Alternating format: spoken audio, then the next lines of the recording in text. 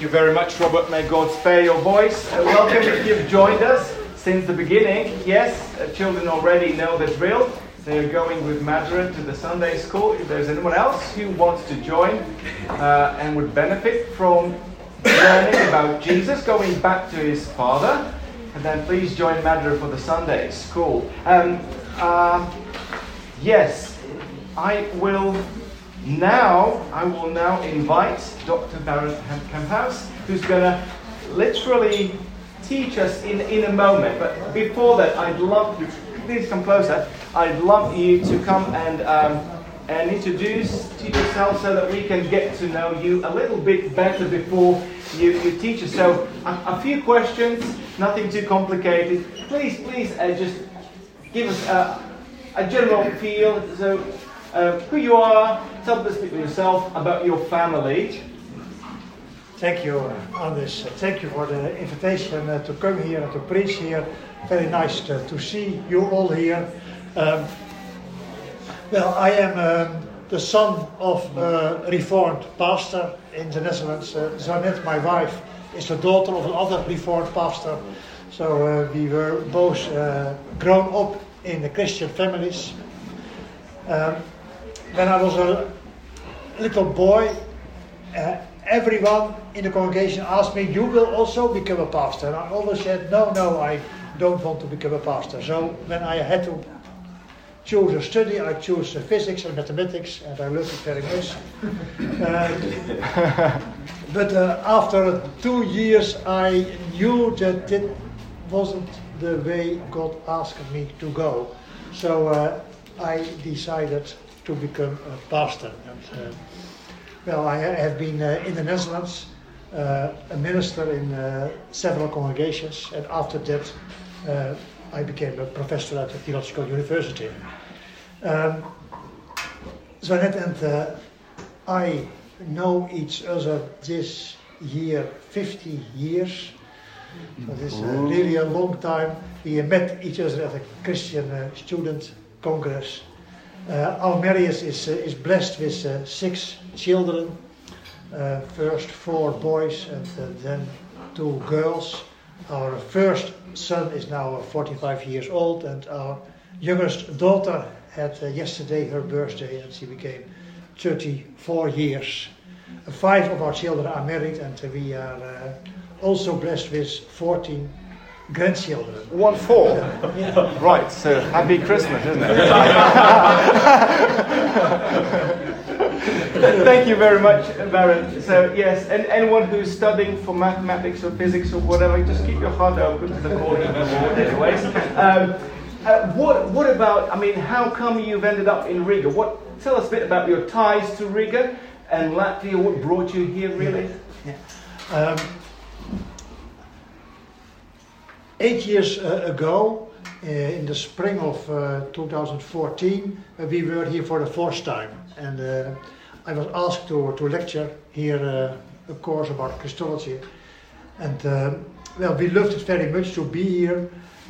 Riga is a beautiful city, and it is also great to meet fellow Christians here. I could also preach in some churches. So when we are asked again to come in 2017, I was glad to be here again. And well, 3 years later, we also should go to Riga, and we were already in Amsterdam airport, and then your colleague Artis warned us that Latvia went in a lockdown, so we had to go back. Well, I lectured then 2 years online. You also were one of my students in that, and well, now we could come back again. I lectured last week about the doctrine of the Holy Spirit at the seminary here, and you asked me to preach about the Holy Spirit, so that I hope to do that. Yes, thank you, and just thank you very much for responding to coming here this morning and to teach, and at the end of the busy week, fighting with the students who are half asleep and so on in the evenings. Thank you very much. So just very briefly, how could we be praying for you as you travel back to Netherlands, as you go back to your things? How can we be praying for you? Well, I would be very glad if you pray for the churches in the Netherlands. There are a lot of Reformed churches there, but there are also dangers. Some are very big, not like here, but 600, 700 members in the church. But the Netherlands is also a very secularized country. And you can see that at many points, for example, in ethics, euthanasia, and other problems. So it's really also a dangerous country to live. And we can see this also in the churches, that people have to struggle to keep their faith. So pray for the churches, and pray also for our family, that we love them very much, and we know that they also live in this country, and they have also their own problems. They are continually in our thoughts, and if you pray for them, we will be glad. One of our grandchildren is already in heaven. She died very young, but the others are, we love them very much, and we hope that God will give them His grace. Thank you, Barend. So before you preach, let me just pray for you, and we'll pray for these things later as we do the prayers. So let me pray. Heavenly Father, we come before you grateful for what you have done for us in Jesus. And we know that all the scriptures is breathed out by God and are profitable for teaching, for reproof, for correction, and for training in righteousness, so that the man of God may be complete, equipped for every good work. And so, Father, we pray that you would do just that today. Please work in us through your Spirit-filled word now. As our brother Barend opens up the treasures of your word, please grant him power and clarity to faithfully proclaim your truth to us in Jesus' name. Amen.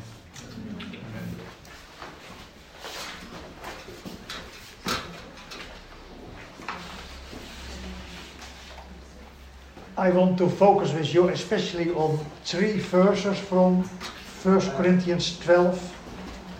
These are the verses 4 to 6, and I read them once more for you. So 1 Corinthians 12, 4 to 6. Now there are different kinds of gifts, but the same Spirit, and there are varieties, different kinds of service, but the same Lord. And there are different kinds of working, but it is the same God who inspires them all in everyone.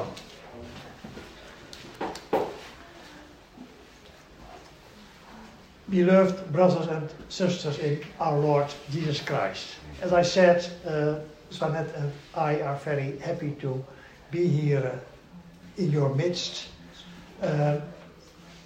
Most of you I do not know, I only see you, and you do not know me. We come from different countries, and we have a different history as you, and yet we are connected to one another. Despite all differences, there is unity, and this is also in your congregation as a whole. You come from very different places, but there is a community. You form a community as believers from all over the world. Very different people, one congregation. That is nothing else than the miracle of the Holy Spirit. This morning I want to reflect with you about the gifts of the Spirit. These gifts also involve unity in diversity. And the Apostle Paul goes back to the source of this unity, our one God, Father, Son, and Holy Spirit, the triune one. We already praised his name. God is perfect unity in diversity, with bonds of love. The three, Father, Son, and Spirit, are bound together from eternity to eternity. Between them there are never cracks or tears. No one ever can deprive them of their unity. Paul speaks about him, God the triune. He speaks about the same Spirit, the Holy Spirit. He speaks about the same Lord, that is our one Lord, Jesus Christ. And about the same God, God our Father, who works all things in everyone. But Paul does not speak only about God. He speaks also about us. God's unity wants to become our unity. God's unity in diversity, Father, Son, and Spirit. We are allowed to share in that. A breathtaking miracle. God's perfect, eternal unity is promised to us, to the Holy Spirit. I preach you about divine unity in our diversity. The one Spirit shares his gifts. The one Lord allows us to serve. And the one God works in us. So first about the one Spirit who shares his gifts. Imagine a children's party. Garlands on the wall, food and drinks, happy music. Everyone gets a present. And then all the children sit in a corner with their own presents. No one else is allowed to touch it. They don't play with each other anymore. They don't even enjoy the party. They just look jealously at whether someone else might have gotten a better present. That would be a lousy party. Something like that actually was there in that congregation in Corinth. They had a great party, in fact, together there. They received many gifts from the Holy Spirit. We just read about that in 1 Corinthians 12. There is even twice a list of the gifts of the Spirit. First in the verses 1 to 10 and also later on in the chapter in the verses 28 to 30. That's how rich they were there. And Paul thus is not tired to speak about that. What exactly are these gifts of the Spirit? Well, take it literally. A gift is something you give. Gifts are presents. Spiritual gifts are gifts that the Holy Spirit gives in his congregation. The Spirit wants us to celebrate. He wants us to give joy about Jesus our Lord and joy about our salvation in Jesus. That's why he makes us rich as congregation with many gifts. So that was what happened in Corinth. Hence these beautiful lists of so many gifts. That congregation there was really made very rich by the Holy Spirit. Wonderful gifts they had received. They could celebrate a great feast. But what had they done? They had not gone to celebrate at all. They started acting like those children at that party, each in his own corner with his own little presents, just watching the other suspiciously. The one thought, I have received a much greater gift of grace than the other, and he boasted of it. For example, of the gift of tongues. The others were jealous and secretly tried to get more. So they did not celebrate together. They abused their gift against each other. A congregation that could have been so rich, so festive, became trapped in mutual antagonisms and schisms. So what had they done there? They had turned their diversity into division. There was a lot of diversity, of course. There were different kinds of grace. But behind all this diversity was unity. Their gifts were gifts of the same Spirit. You could easily see and hear that diversity. One could prophesy, another not. One could speak in tongues, another could not. The diversity was clear, but the unity had to be believed. There is diversity in grace, but it is the same Spirit. And that was what they had forgotten. Their diversity caused divisions in their congregation. Paul calls them back to the unity behind all these gifts, the unity of the Spirit.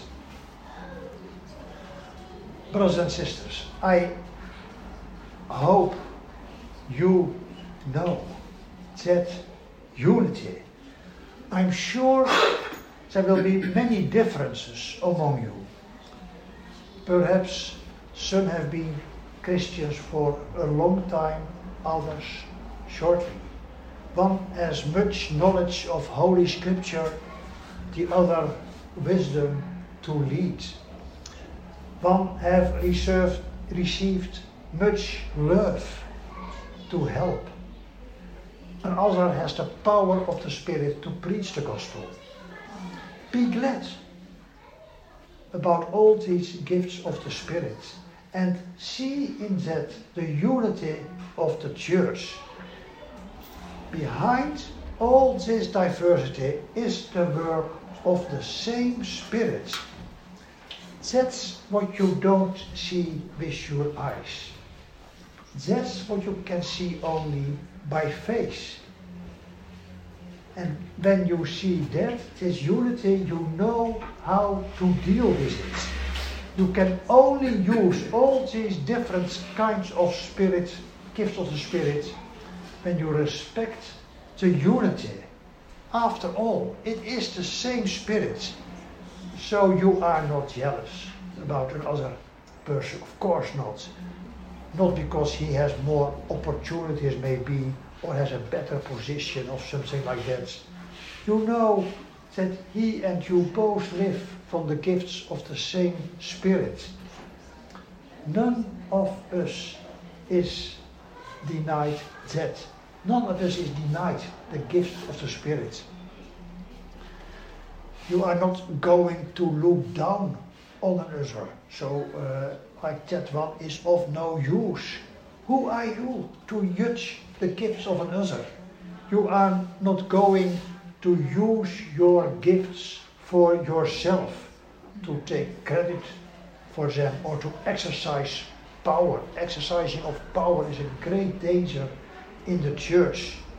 We are not like those children who sit in a corner with their presents, aren't we? Surely we know that the same Spirit of Jesus wants us to celebrate together. His gifts are for each of us personally. The feast we celebrate together. Only then we can enjoy the gifts of the same Spirit. Or, to put it another way, only so we can enjoy the variety of ministries of the one Lord. There are varieties of ministry, but it is the same Lord. Ministries, what are that? Is that different from those gifts that Paul mentioned first? Well, I don't think. Paul is looking at the same problem from a different angle. He is always concerned with that divine unity behind our diversity. You can refer to the diversity in the church as difference in grace gifts, but also as difference in ministries. Now, what is Paul going to say? Look at the gifts of the Spirit as a ministry. Realize you that you have to serve God with your gifts. All of us in the church have a service function. Our gifts are not given to us to boast on them or to rule with them. We are all allowed to be servants in the church. Servants of God, servants of each other, servants of the congregation. At your service. That is one of the most beautiful things you can say in the church. And all these ministry tasks, we receive them from the same Lord. The Lord. It is of course Jesus the Lord. After all, it's Him who we confess as Lord. No one can say Jesus is Lord except by the Holy Spirit. And we know Him, Jesus. He is the Lord who wanted to be a servant. He came not on earth to be served, not to rule about us, but to serve and to give His life for all of us. It is He who took off once His clothes and put on a slave apron and knelt to wash the feet of His disciples. He was willing to serve God even unto death and to serve us, God's people, to redeem us from sin. All His gifts He spent for that purpose. His divine glory He spent for that. His reputation among men, naked, cursed and mocked, He died on the cross. That meant for Him His service. Never there was someone like Jesus who wanted to be so much a servant. If you know, brothers and sisters, Jesus, then you know what service is, what ministry is. Then you will see your gifts as varieties in ministry. Then you start serving Him, our Lord in heaven, with all your gifts. For because Jesus wanted to be such a perfect servant, therefore He is now our great Lord, ruler of heaven and earth, our owner, according body and soul. The servant, the perfect servant, is the Lord of the universe. And to that Lord we give all our services, whatever our gifts, our ministries are, how different, all are for Him. And because with our gifts we are at the service of this one Lord, therefore we are also at service for each other, the service of the congregation. Our Lord does not want to be served by a bunch of separate people, but by all of us together. Our communal service is for Him. We can only live up to this if we want to give ourselves with all our gifts to one another, to the life of the church. To each one is given the manifestation of the Spirit for the good of all. The purpose of all spiritual gifts is the benefit of the common good. That's the way our Lord wants it. And thus we may be ministers in His service.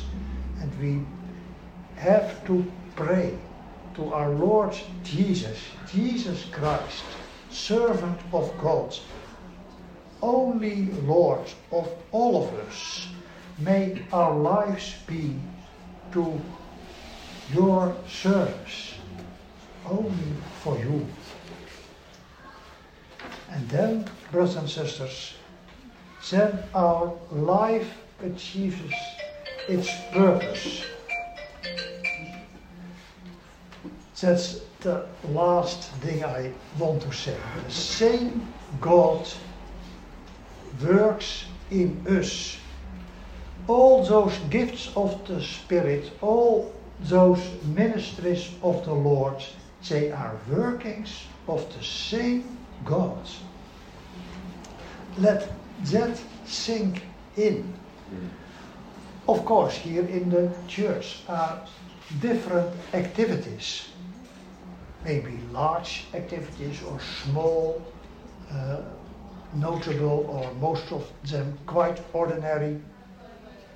All in our own place, we can do our part in this. We go to church, we talk with each other, we pray for each other, maybe we cry for each other, we try to help each other, we give our money, our time, our love as best we can. All these activities, all these workings are workings of God. God, the great creator of heaven and earth. God who upholds all things on earth by His power. That Almighty God is doing His work here. He Himself is here by His Spirit in our Lord Jesus Christ. When we are in action, God is in action.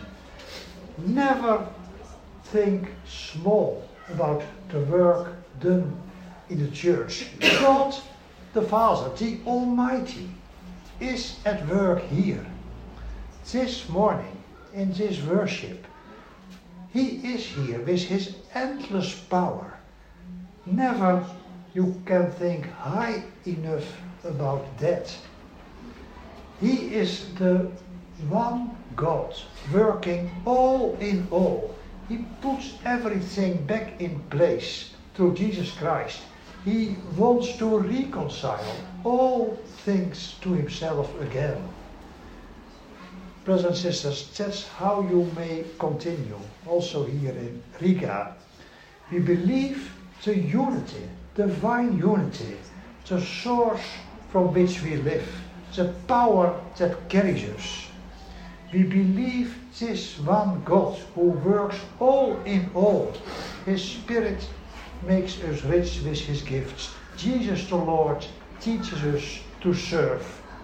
From Him we expect future, here and all over the world.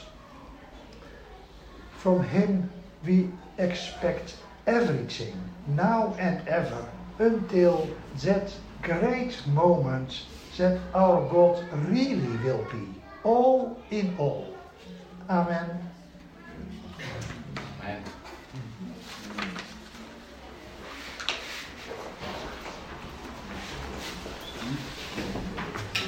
You would turn in your songbook to number 53.